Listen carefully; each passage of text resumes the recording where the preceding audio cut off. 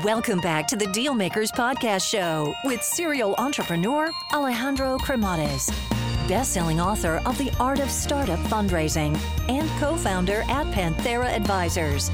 In this podcast, we ask our guests about their successful acquisitions and financing rounds.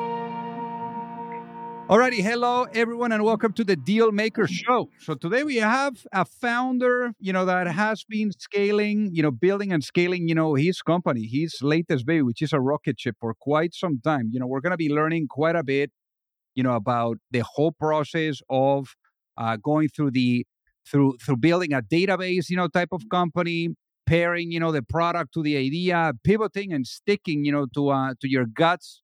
And the vision of the business, because he's been doing it for 14 years. Think about this. 14 years is like 100 years in corporate. So unbelievable. But again, we're going to be finding his journey in this episode. Quite inspiring. So without further ado, let's welcome our guest today, Srinivasan. Welcome to the show. Thank you, Alejandro. It's a pleasure to be here. So originally born in India, give us a walk through memory lane. How was life growing up there? It was actually very, I would say, quiet where I grew up. It's the south of India. I was interested in a lot of interesting things. But one of the things which taught me was to be always open-minded, because you never know what you're going to get. A lot of India has gone through a lot of changes since then, even more than before. But also my schooling was pretty simple. I surprised myself somewhat by getting into one of the top engineering schools in the country and started with computer science, which I really started loving. So that's kind of how I ended up in this field. So how do you land? Walk us through how do you land in Wisconsin? What got you there? And obviously, I'm not going to ask you how you ended up in the whole world of engineering, because, if you speak with anyone in India, they're either an engineer or a doctor, right? It's really remarkable. But in this case, you ended up after, you got your degree there in the Institute of Technology, you decided to come to Wisconsin to do the PhD out of all things. So how was the landing, and how was coming to America like for you? It was a very interesting experience. One of the things that happened during my undergraduate is I had a choice between going to Wisconsin and Yale. And my bent was mostly systems oriented. I loved C programming even in those days. And that made me decide to go to Wisconsin, which is more of a systems school. Turned out, in hindsight, that was the perfect decision for me. The one thing which was kind of unexpected, because I'd never even checked the weather in Wisconsin, I decided to go there. I come from a really, really warm place in India, Chennai, which is typically the lowest temperature you see is like 65 degrees or 70 degrees, and the coldest, the middle of the night. And then Wisconsin, of course, can go negative 30, 40 wind chill and so on. So that was an interesting experience when I moved there. But I really loved the systems bent of the computer science department in Wisconsin, especially in operating systems and databases. Now, what would you say that makes building a database so complex, and why does it take so long? And then also, why were you so excited about it? Because it was also quite a shift from where you were going. Obviously it was the topic, and so forth, but you've dedicated, a big chunk of your life to it. So why? Well, I first, when I was in grad school, I started with operating systems. I even had a paper in one of the symposiums of operating system principles. But because of the people in Wisconsin then, Dave DeWitt, Mike Carey, and so on, they were leaders in the database field. I kind of got attracted to the exciting work that was going on. So database became a passion for me. And that's the area where I completed my PhD in. After that, go ahead. Keep going, please. So after that, I realized when I graduated that a lot of the great database work has already been done. This was in 30 years ago. So I switched over. I worked at IBM for a few years, but I then switched over to building apps on top of databases for almost like 15 to 16 years. This is what I did in a couple of startups, one in interactive TV, other one in mobile, ending up in Yahoo to run scalable mobile systems on top of existing databases, which essentially were not working out that great. So we needed to invent new databases. And that kind of got me back full circle into building a new database from scratch, because that's where my passion was earlier. And then I came back to it because I felt that it was time to build these new databases to satisfy the evolving requirements brought on by the internet-based and mobile-based applications.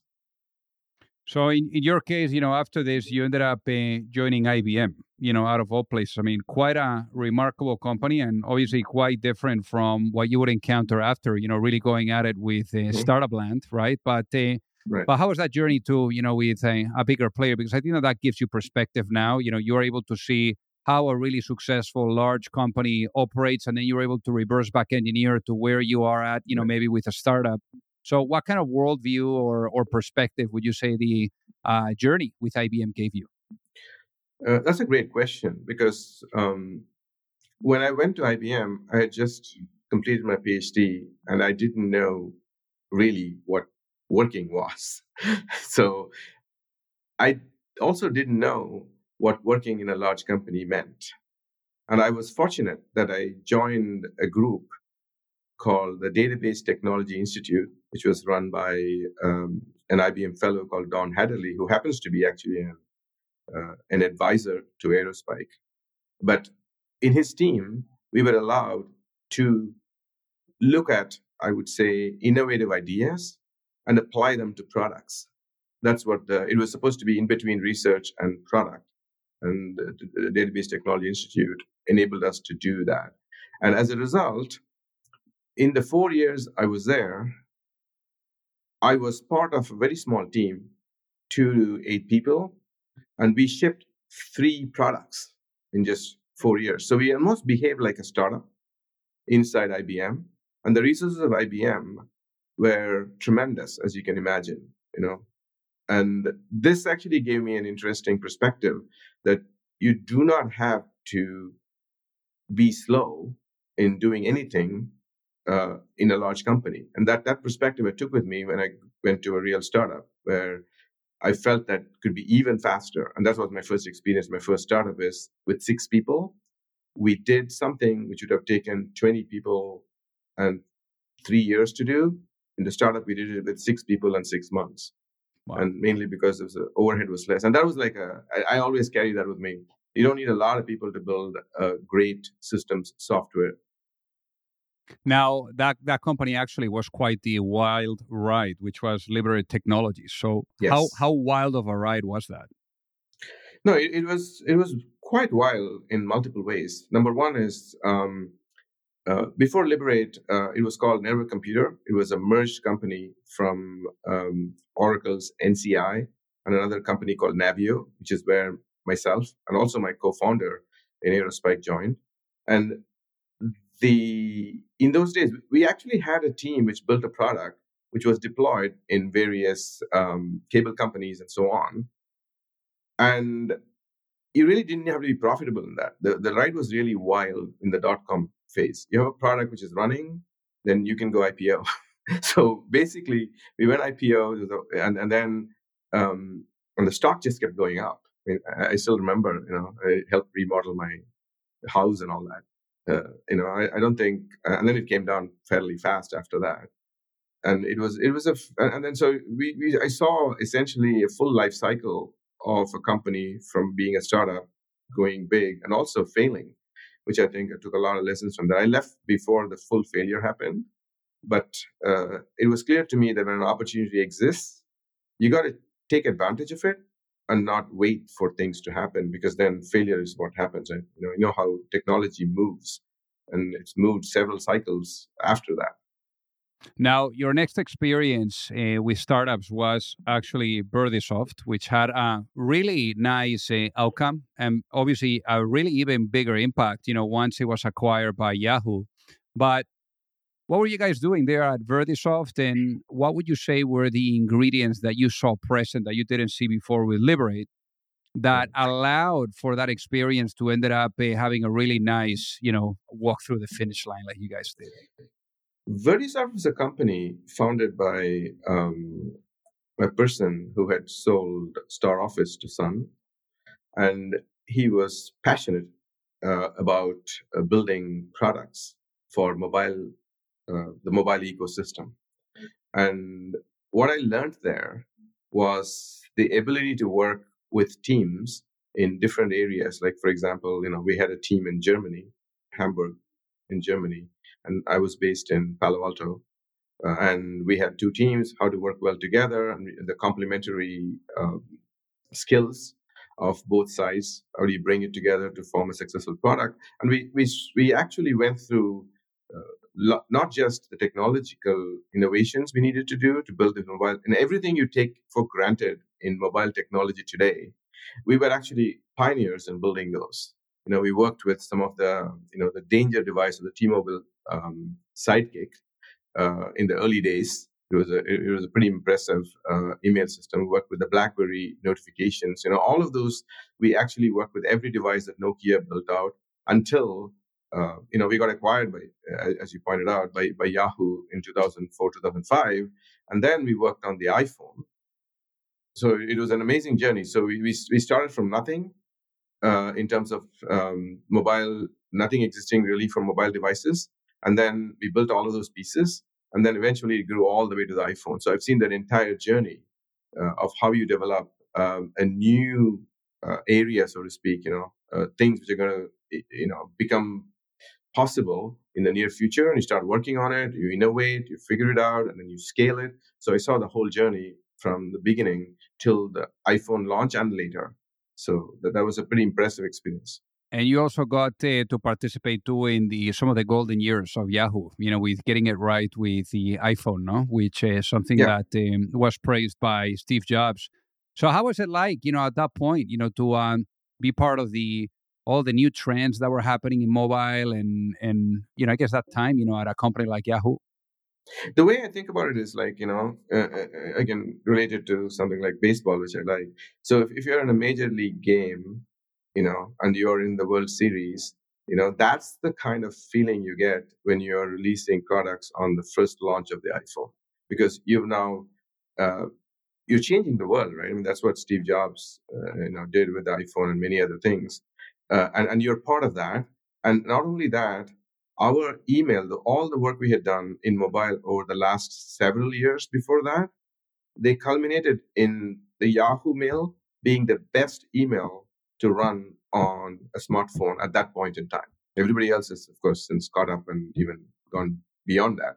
But we were only picked by Steve Jobs because we were the best possible emails, because we had real-time notifications, which is whenever an email arrived in your inbox, the phone would chime. But this would, of course, run all the battery out of the phone.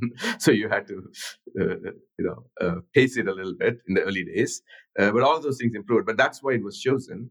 And we also had a better mobile search at Yahoo in those days. So it was really good. It was great to be competing with Google and winning in the mobile area for a couple of years until Google, of course, the rest of the story about what happened to Yahoo. But the point is, it was great to be in the major league, so to speak, and literally in a World Series game kind of experience is what that was for me. Hey, guys, so pardon the interruption here. So I got to tell you that, for those of you that are either looking to raise money or you're looking to get your company acquired, you don't have to be alone. There's a lot of psychology that needs to be blended with strategy, with methodology, with process. And it's very hard. And already doing your business alone is super, super difficult. So I remember, back then when I was an entrepreneur, I kept really experiencing the challenge of either knowing or finding the right type of access to the right type of investors, or really understanding what was the right type of guidance, that would carry me through the process, whether it was with seeking money or with going through the acquisition. So that gap that I found being an entrepreneur is ultimately what pushed me later on when I met my co-founder at Pantera, Mike Severson, to really put together an advisory firm where we are guiding entrepreneurs and founding teams through the capital raising efforts, whether you are at a seed stage or at a Series A stage, or if you are going through the process of an acquisition and you are in small to mid cap type of a cycle. So again, we would help you from guiding you and supporting you from A to C all the way to the end as an extension of your team. And there's no reason for you to do this alone. So with that being said, if you would like to find out more, feel free to send me an email at alejandro@panteraadvisors.com, and we would love to take a look at helping you out. So ultimately, the idea of Aerospike comes knocking. Tell us, why did you think it was compelling enough to take the risk? Because, obviously, at this point, you had already been part of startups, some that worked, some that didn't. But what made you think that this was meaningful enough for you to take action? Part of it is, as a founder, one is a little crazy in making decisions. Leaving that aside, I met my co-founder, Aerospike, Brian Bukowski. He and I had worked together really well in our previous stint at Liberate. And I always remember him. I remember him as one of the smartest people I've worked with and most capable. So when we met, because I was at Yahoo and I was thinking of what to do next, and I've already had run into all kinds of problems with database systems not scaling and going down on high performance real-time mobile apps. So I learned that Brian was already experimenting with using SSDs, and he had built some code already on how to essentially expand the real-time footprint of data by storing them on SSDs and not just in DRAM. And this will give you sub-millisecond response time. So you're an order of magnitude better in terms of performance at high throughput. And he did this because he had met with Dave Flynn, the founder of Fusion.io, who's an expert. And then Dave, Brian, and I had worked together in Liberate. And this helped, for example, get Brian to understand how SSDs work. And then he explained that to me. And in that first discussion we had, it was clear to me that we can build a system which is 10 times faster or more capable or more higher performance than existing systems, but also 10 times lower in cost. See, that's a huge thing I didn't expect, because once you can put real-time data in SSDs, the price per bit for SSD is much lower, in an order of magnitude lower than price per bit for DRAM, which is where all the data needs to be. Now, the issue then is, how do you leverage it? So you have to rewrite your file system. You have to redo the database, which was typically done using buffer pools and so on, to be able to directly read data off of SSDs, which is because SSDs are random access. So you get this. So you need to build all this technology, and that's what excited me personally, because it took me back to my original database roots, where we were inventing, in my PhDs, the whole team in Wisconsin was inventing a whole bunch of interesting database technology. I felt that we could do that again and also solve real problems, which were becoming important to solve as the internet was growing, right? Because I've been in the interactive TV company with Liberate, and then with Verisoft and Yahoo on the mobile, which is nothing but the internet. So I know the applications were coming, and the databases were not going to be able to solve these problems, especially in the real-time area. Even the ones which had been founded, like Mongo and Cassandra, they were not focused on the super real-time aspects of the solution. And that's what Aerospike chose to focus on. So I guess for the people that are listening to get it, what ended up being the business model of Aerospike? How do you guys make money? Because of the difference between the TCO differences of SSDs versus DRAM, I'll just simplify it because there's a whole bunch of details to it. It gives you, literally, if you run a system with, let's say, a few terabytes of data, we can save about $50,000 for every few nodes that you're adding. It's ridiculous the amount of savings you can get. It's typically millions and millions of dollars of lower TCO at high scale. Okay. And this enables us, that is Aerospike, to have a business model where we can charge a portion of the difference as our license fee, because our technology is fairly complex. We have like about 14 patents on it. And this is designed so that applications can leverage this lower cost. And therefore, that's our business model if you think about it. Basically, you have enough gap between what it costs running Aerospike and what it costs running anything else, running it in DRAM for the same effect, that we can charge substantial license fees. And you guys have been at it for close to 15 years. I mean, that's an insane amount of time. And obviously, as everything, technology goes very quickly. The market shifts very quickly. How would you say that you guys have been able to adjust and adapt, perhaps even pivoting, in order to really stay ahead of the curve?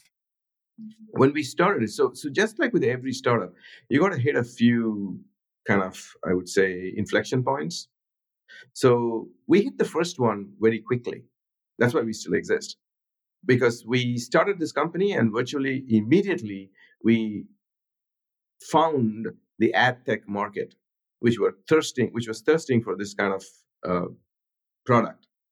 So we got to 20 customers in 1 year. In fact, before we got funding, we had 3 customers. Because when Brian and I started the company, we were a little skeptical ourselves about whether our product could do what we thought it could do.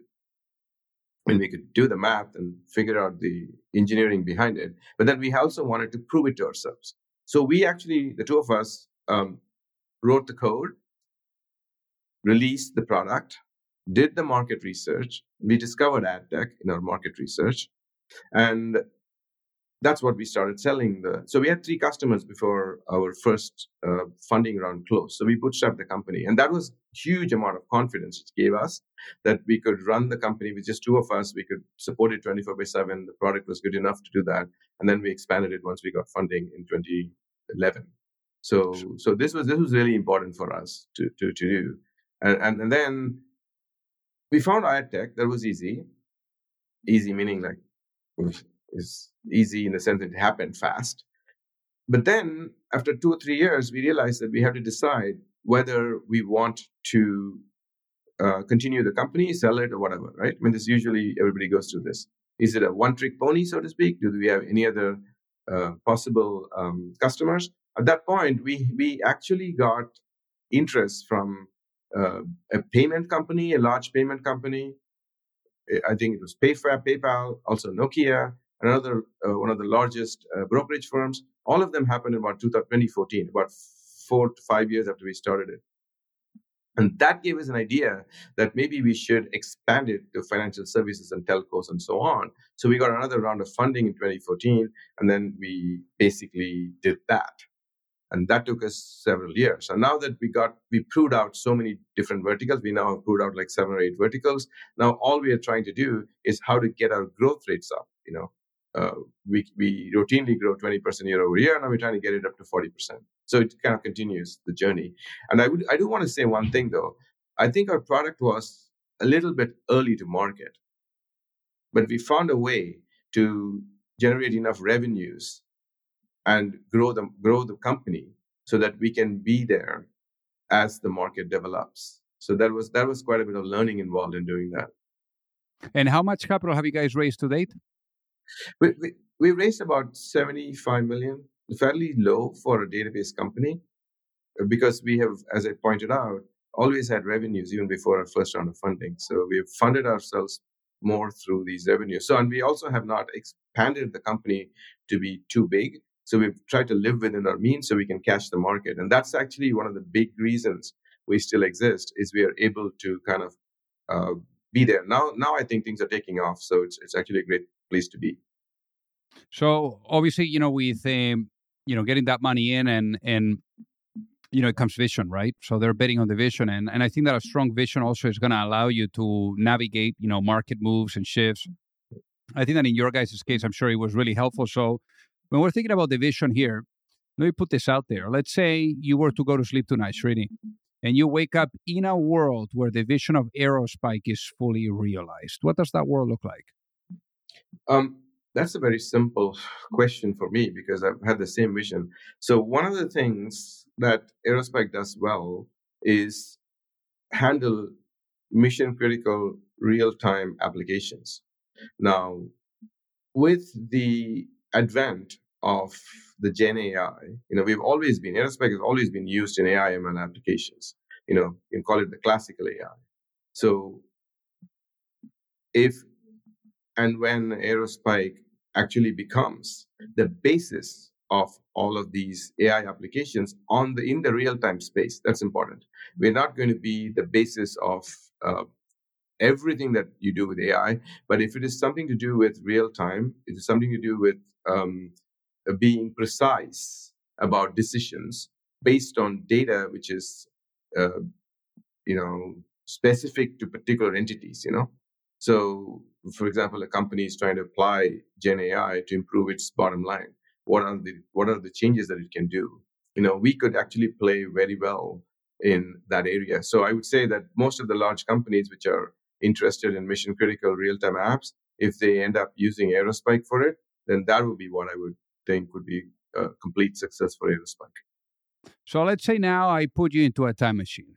And let's talk about the past with a lens of reflection. And I bring you back in time to the moment that you were thinking about doing something while you were at Yahoo, doing something of your own. And let's say you're able to have a talk with that younger Srini that just gave the notice at Yahoo and is ready to go at it. And let's say you're able to stop that younger self coming out of the door from Yahoo's office. And you're able to give that younger self one piece of advice before launching a company. What would that be and why, given what you know now? I think there's exactly one thing. Everything that we did was fine, except one piece of advice I would give the younger me is to focus a lot more on developer adoption. If there's one thing Aerospike could have done things better, we could have figured out an easier way to develop on our product. We were more, I believe, focused, which is also important, to make sure our system worked really well and it would stay up, all the time. That high performance, it kept track of all the systems aspects of it, the operational aspects of it. We were world class from day one. But the developer aspects of it, I would say that we could have done much better if, as a company, we would have been easier to adopt the product. It's not that hard anymore, but we would have probably grown faster in the marketplace if we had paid more attention to developer adoption earlier in our history. I love that. So, Srini, for the people that are listening that would love to reach out and say hi, what is the best way for them to do so? Well, I'm on Twitter or X, Nasav. You can reach me there, or you can send me email to Srini@aerospike.com. Easy enough. Well, Srini, thank you so much for being on the Dealmaker Show. It has been an honor to have you with us today. Thank you, Alejandro. It's been a pleasure. If you like the show, make sure that you hit that subscribe button. If you could leave a review as well, that would be fantastic. And if you got any value, either from this episode or from the show itself, share it with a friend. Perhaps they also appreciate it. So also remember that if you need any help, whether it is with your fundraising efforts or with selling your business, you can reach me at alejandro@pantheraadvisors.com. You've reached the end of another episode of the Dealmakers Podcast. For free resources and materials, head over to alejandrocremades.com. Thank you for listening, and see you at the next episode.